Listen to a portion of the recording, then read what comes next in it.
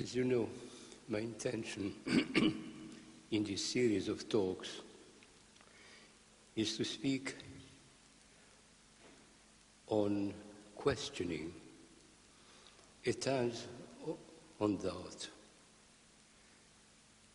And whenever one touches upon that kind of subject, one is likely to be criticized severely for undermining other people's faith in its simplicity, in its wholeness. And yet, I'm deeply convinced that each of us has got questions which are unresolved in his or her mind and heart and experience of life. And most of the time, we close our eyes on the problem. We say, I will find an answer later, or it must be true because the church says so, or because someone whom I trust says so. And the result is that we never mature ourselves, either in a daring trust of God or in an ever-deepening understanding.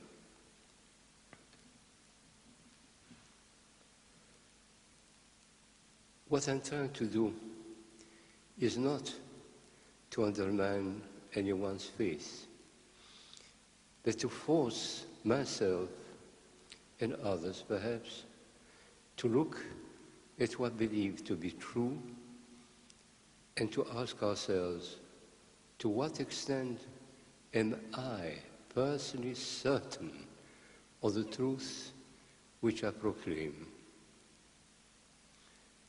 This is paramount important for a priest who must proclaim God's own truth, but is confronted every time, not with doubt, but with a hesitation. Can I, from the paucity of my experience, from the limitations of it,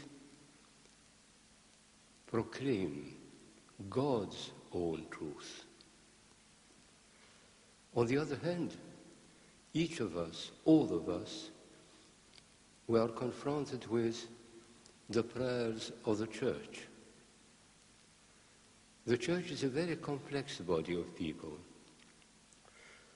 On the one hand, it is the place where God dwells. On the other hand, it is made of people who are frail and in the making. To a certain extent, we all are God's people, because all of us, we have touched the hem of his garment, even if we have not gone deeper into our acquaintance with him, if our meeting has not been a revelation. But on the other hand, together, in our togetherness, we possess more truth, more knowledge, more experience than any one of us singly, separately. And in that sense, the church is a wonderful body because at the heart of it stands the Lord Jesus Christ,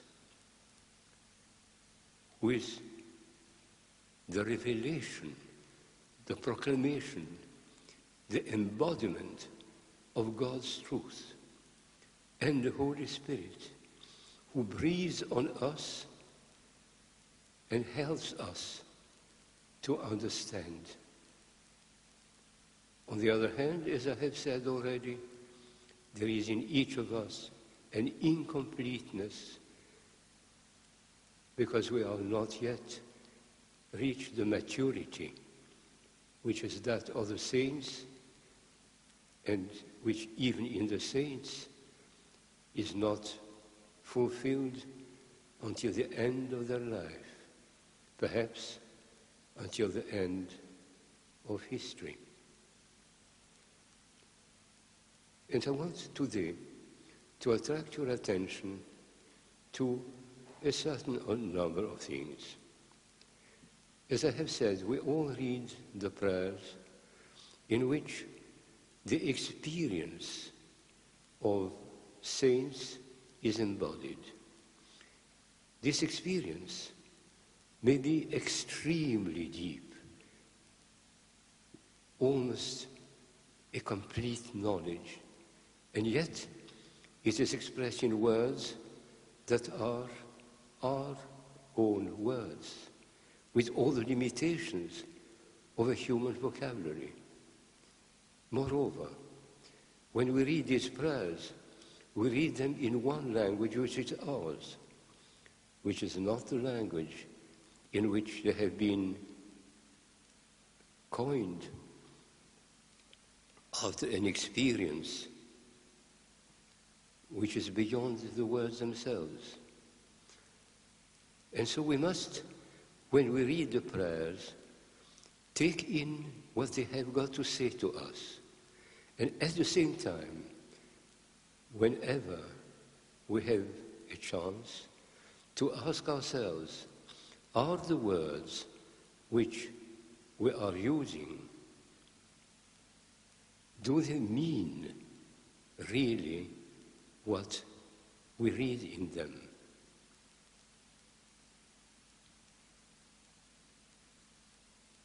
I will give you an example. We use the word sinner time and again. And to us, a sinner is someone who contravenes the commandments of God, which is perfectly true. But there is something deeper and more tragically important in the notion of sin. St. James, in his epistle, tells us that to sin means to cross from God's territory to the territory of his adversary. If you want an image, a river separating two regions, two kingdoms. The one belongs totally, exclusively to God. The other one has been betrayed into the hands of evil by human unfaithfulness. To sin consists in crossing the river away from the realm of God into the realm of doubt, of twilight, and of evil. On that level, yes, there is the danger of evil doing, of contravening the commandments which God gave us to protect us against the consequences of our betrayal. But the essence of it is our readiness to leave the realm of God to enter into another realm.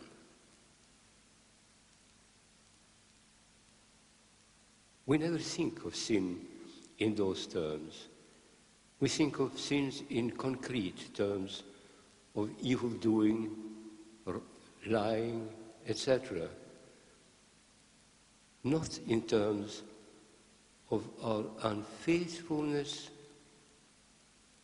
to the one who has created us in an act of love, and who in an act of love has become one of us, in order to share our life and to die of our own sins.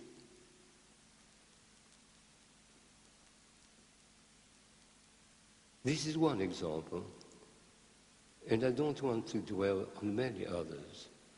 I will come back to the notion of love, because we often, or continuously, we say that God is love. But do we know at all what love is, what it means? We think of love legitimately in human terms.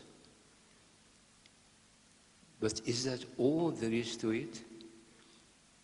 We'll come back to that in a moment. To begin with, I would like us to dwell for a short while on a prayer, which is read by the priest during the singing of the great litany in the liturgy. It is so easy to pronounce these words, to read them, to approve of them, to agree with what they say. And then suddenly, one may discover that we stand, as it were, before the judgment of the words which we have just pronounced. O Lord our God, your glory is insuperable, your might is immense, your mercy is infinite, your love of man is infinite also. My translation by memory is not precise, but it says what lies in it. When we speak of God, and we say that his glory shines so that we are blinded by this shining, that his power is so mighty, it seems to us that we say something simple, understandable. Do we? What do we know about the shining of God? Saint Gregory of Nyssa, speaking on the subject, says something to the effect that the shining of God is such that it blinds us, but because we cannot look at this intensity of light. And we should then speak of the divine darkness, so that subjectively, in reality, God shines, but in our experience, the nearer we come to seeing the glory of God, the more we are blinded, the more it becomes inaccessible to us, invisible. Are we aware of it? If we think of the glory of the shining in simple terms, it's easy to imagine a God, brilliant, shining, like the stars in heaven, like brightness of the day. But can we look at the sun straight and not be blinded? What do we know about what it means that God's shining is beyond words? Have we ever thought of this? The same is true about his might. Of course, it's easy to say that God's might is infinite, that if he is God, he can do anything. And yet, look at the world in which we live. Look at the evil there is in this world. Beyond this, look at the story of the Incarnation. The Almighty God, in order to defeat evil, gives his Son unto death. Where is this insuperable strength and might? There is something more to it than simply might as we see it in history at the hands of kings and warriors. His might is infinite, and yet he's defeated by everything which is evil in us. Thought, desire, words, action, individual, collective.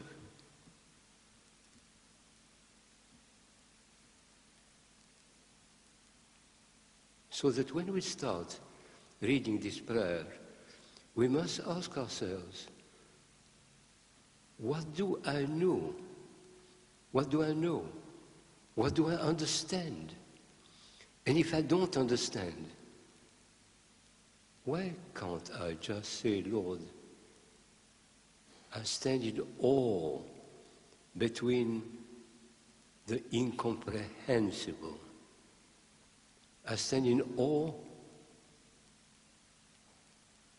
in silence,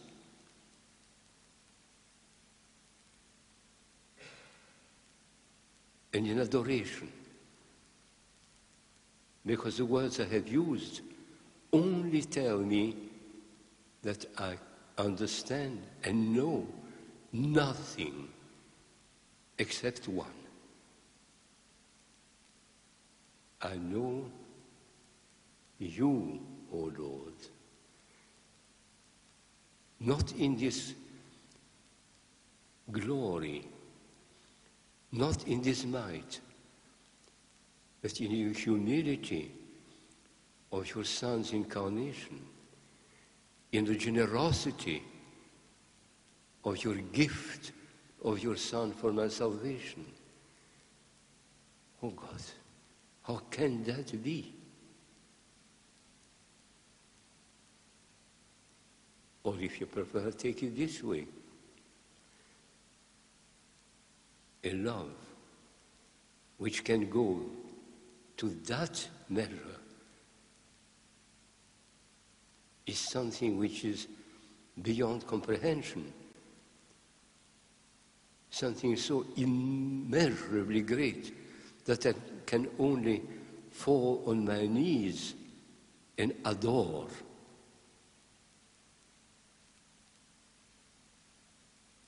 But then there are the further words. The mercy is infinite, the love for men also.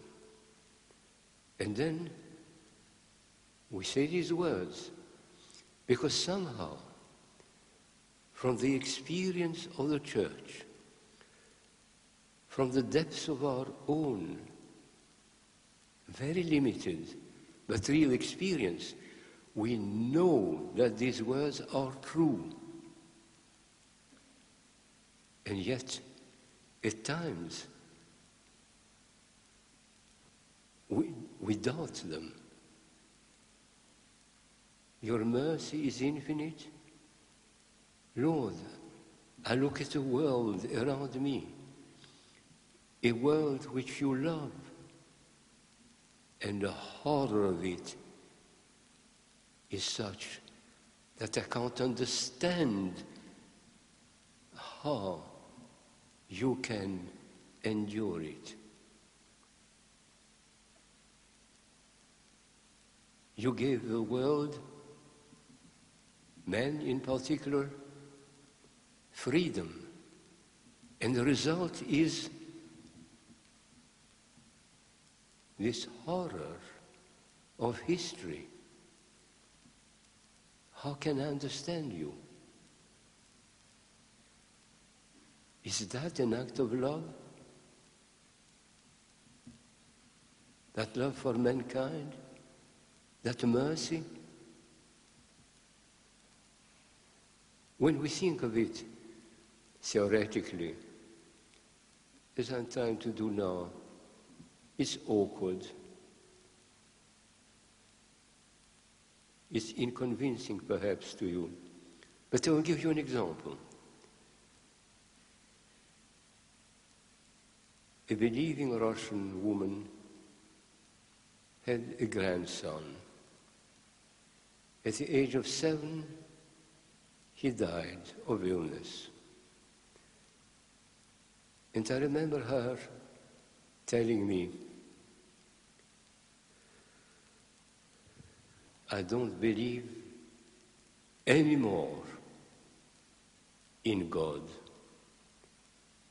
If he had any mercy in him, he would not have allowed my little grandson to die after a long and painful illness. I was young, insensitive, and sharp. And I said to her, that was immediately after the war, I said to her, have you never thought of the thousands of children who have died of illness, of murder during this war and in the course of all human history? Didn't that prevent you from believing in God? And she looked at me with a candor which I still am amazed by. She said, what did that matter to me? It was not my grandson who died. This example is very sharp, crude.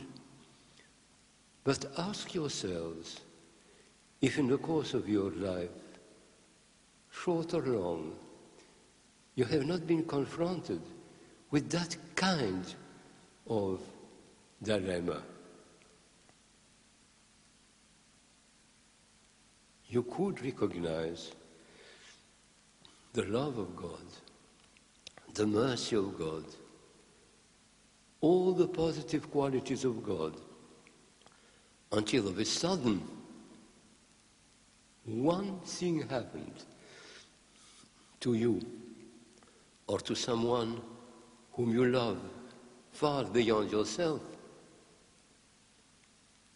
And all that certainty and trust collapsed. Most of the time, when it collapses, we shut our eyes and we do not go straight to the consequences. We do not say, and therefore, I don't believe in God anymore. We say, how can that be? How terrible. We shut ourselves, we shut our eyes, our mind and heart. But take this short prayer, 4 words, the glory, the power, the mercy, the love of mankind, each of them confronts us with a problem of our own faith and our own experience.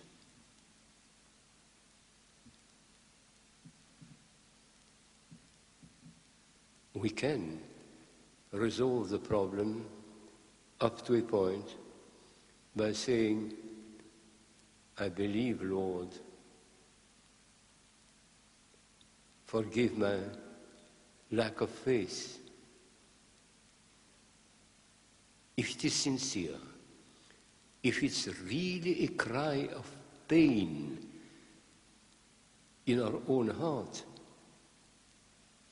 then it is all right. It is the beginning of a relationship of truth between God and me. But if it is simply a way of shirking responsibility, shrugging our shoulders and saying, in words of the gospel, what can I do? So it is. Unless you help me, I stay with my unbelief. But these words, which are not in the text, which I have added, if you don't help me,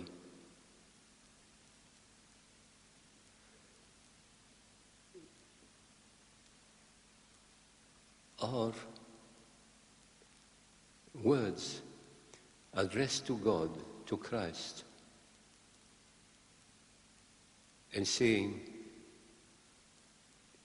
you must help or else you are in the wrong. I give you perhaps a dark image of things now. But whenever we read a prayer, it forces us, if we are attentive and honest, to ask ourselves, where do I stand? What do I know from experience?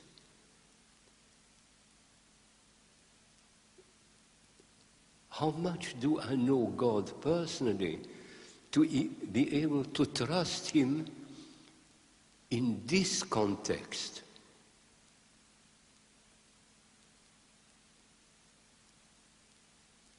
And at times, we could add a cry of gratitude to God that in spite of our doubts, our lack of understanding, more than this, of our turning away from Him, He remains faithful.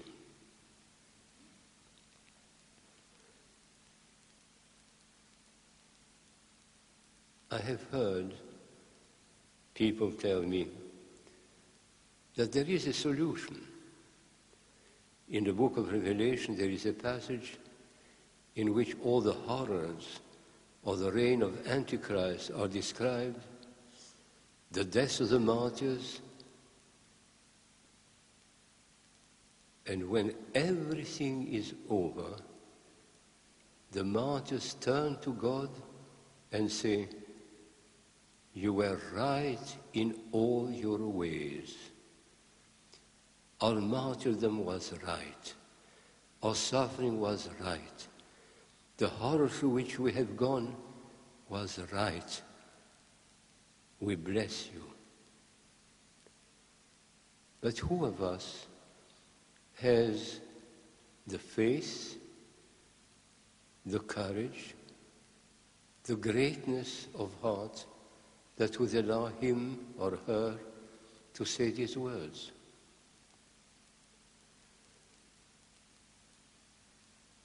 I have taken as an example this very simple little prayer, which I read for years with a sense of joy and beauty, and which gradually grew in my experience, in my mind and heart, as a challenge. As a challenge that stands at the threshold of the liturgy. It follows the word, blessed is the kingdom, and it's read by the priest during the litany. It's the very beginning. Now, in morning prayers, evening prayers, I have already mentioned that, but I will just repeat it shortly. We say words and express thoughts and share feelings that belongs to the saints. We cannot always identify with them.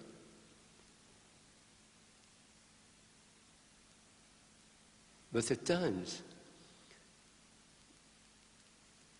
we have an inkling, we have an incipient experience of what the saint said, and we can therefore share the whole words of prayer,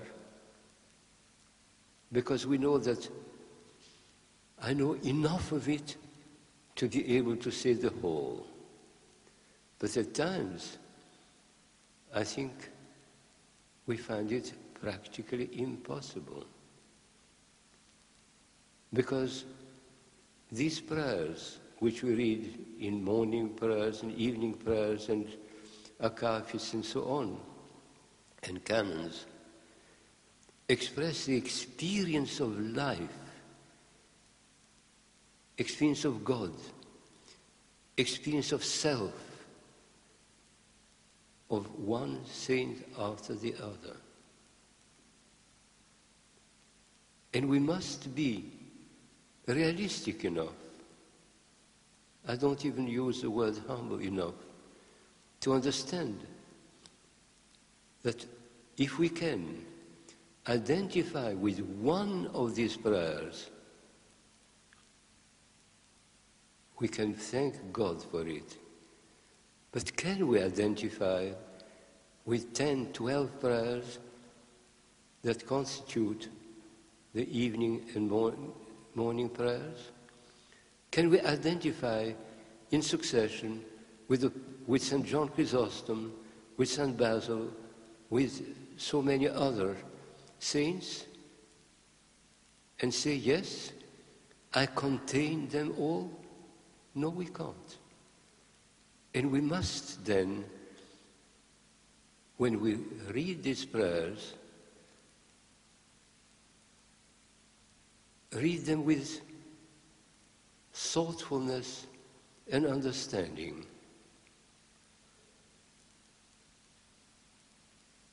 We must take a phrase and say to ourselves, that I can say from within my small experience, but with all my heart and mind. I may not know all the depths of it. I may discover a depth in it which I don't yet even perceive. But what I perceive, yes, I can identify with. But this next phrase, I can't really understand. I can turn to the saint and say, you use these words. I don't really understand the experience which lies at the root of them. But they sound true. So I will repeat them. And you pray with me and bring them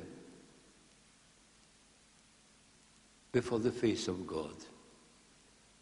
Because it is your experience in which I'm trying to merge.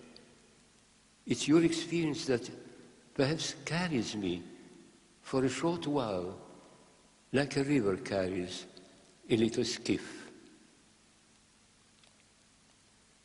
And then there are other things which we cannot honestly say, and we must be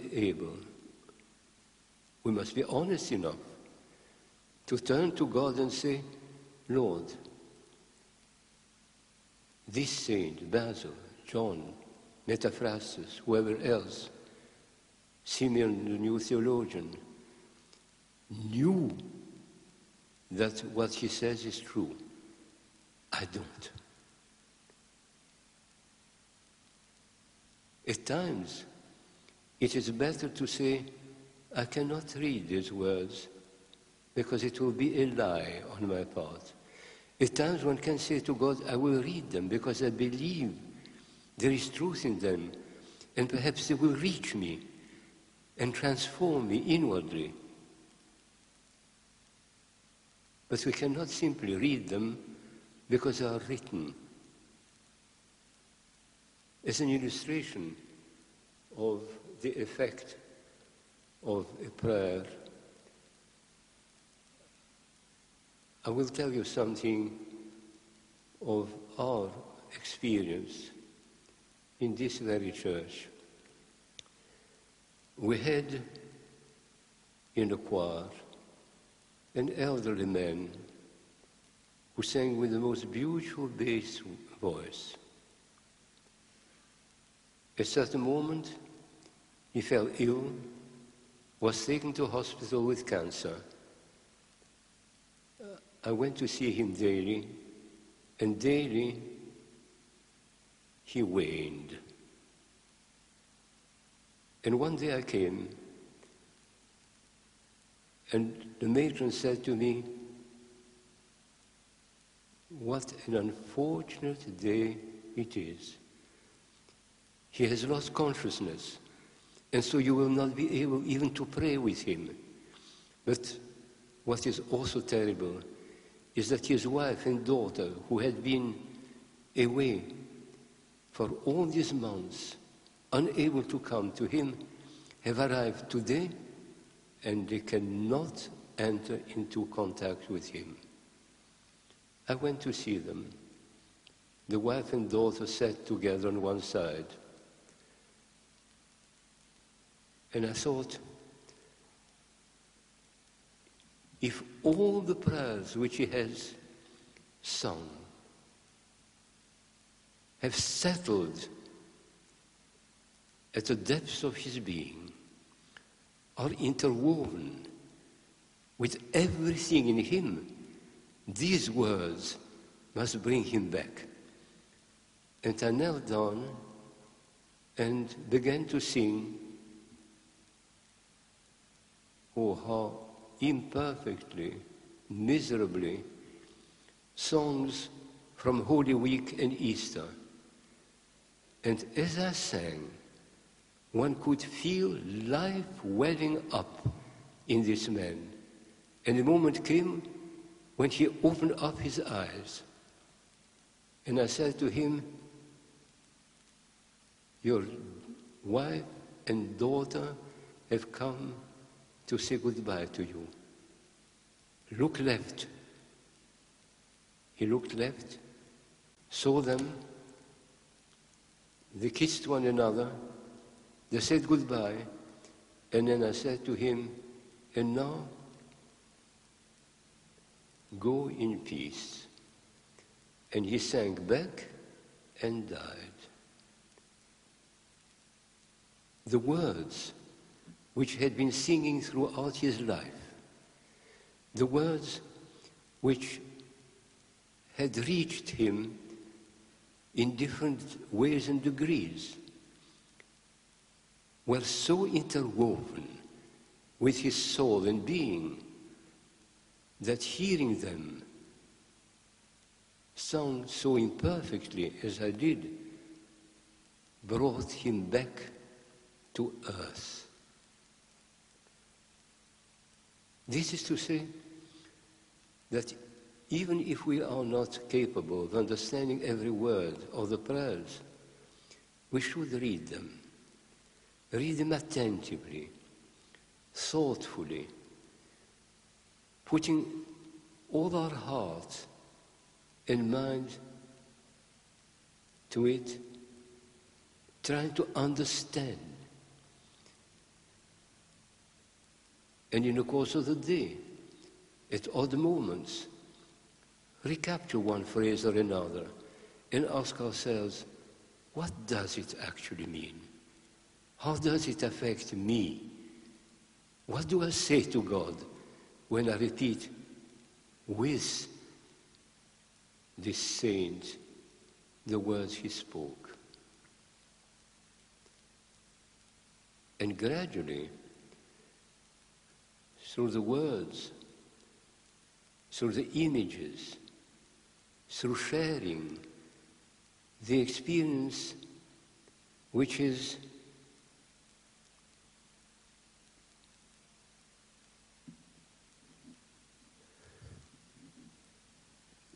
put in a limited way in the words of the prayers,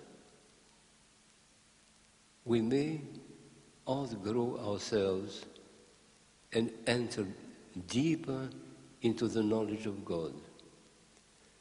But at this point I want to say, to repeat what I said earlier, that the prayers which we read in English or in Slavonic practically always were written in another language. And the translation which we give to the words of these prayers may limit their meaning, may slant them. And therefore, we must begin with using these words and allow them, as they are, to reach us in mind and heart. And then begin to ask ourselves, what did they mean to those people who wrote them? What did these words mean in the language in which they were written? I'll give you an example. We use the Jesus prayer, Lord Jesus Christ, Son of God, have mercy on me, a sinner. It's a perfect prayer as it is. But in the original, it's not a sinner, but the sinner, it says. I don't know whether you perceive immediately the difference of impact. But a sinner means I'm one of the many, many, many, and I turn to you with my cry. If I said the sinner, it means that I am more unfaithful, more imperfect than anyone else, because I was given so much and respond so little.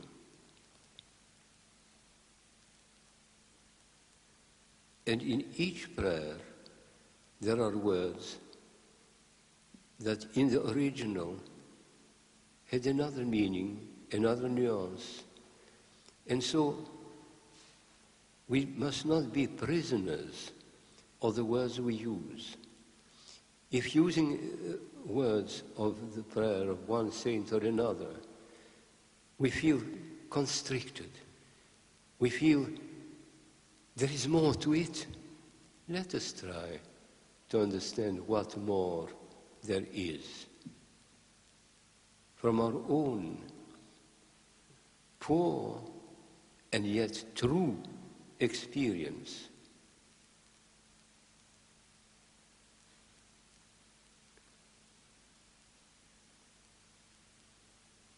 I think I will stop at this point, and next time I would like to go on with this search for meaning, for truth, and bring to you as example the beginning of Genesis and other passages from the Holy Scriptures, because they reveal to us by the variety of understanding which the fathers of the Church have put in their comments, something at times very important. But to this I will come next time. Let us keep quiet for a while and pray together.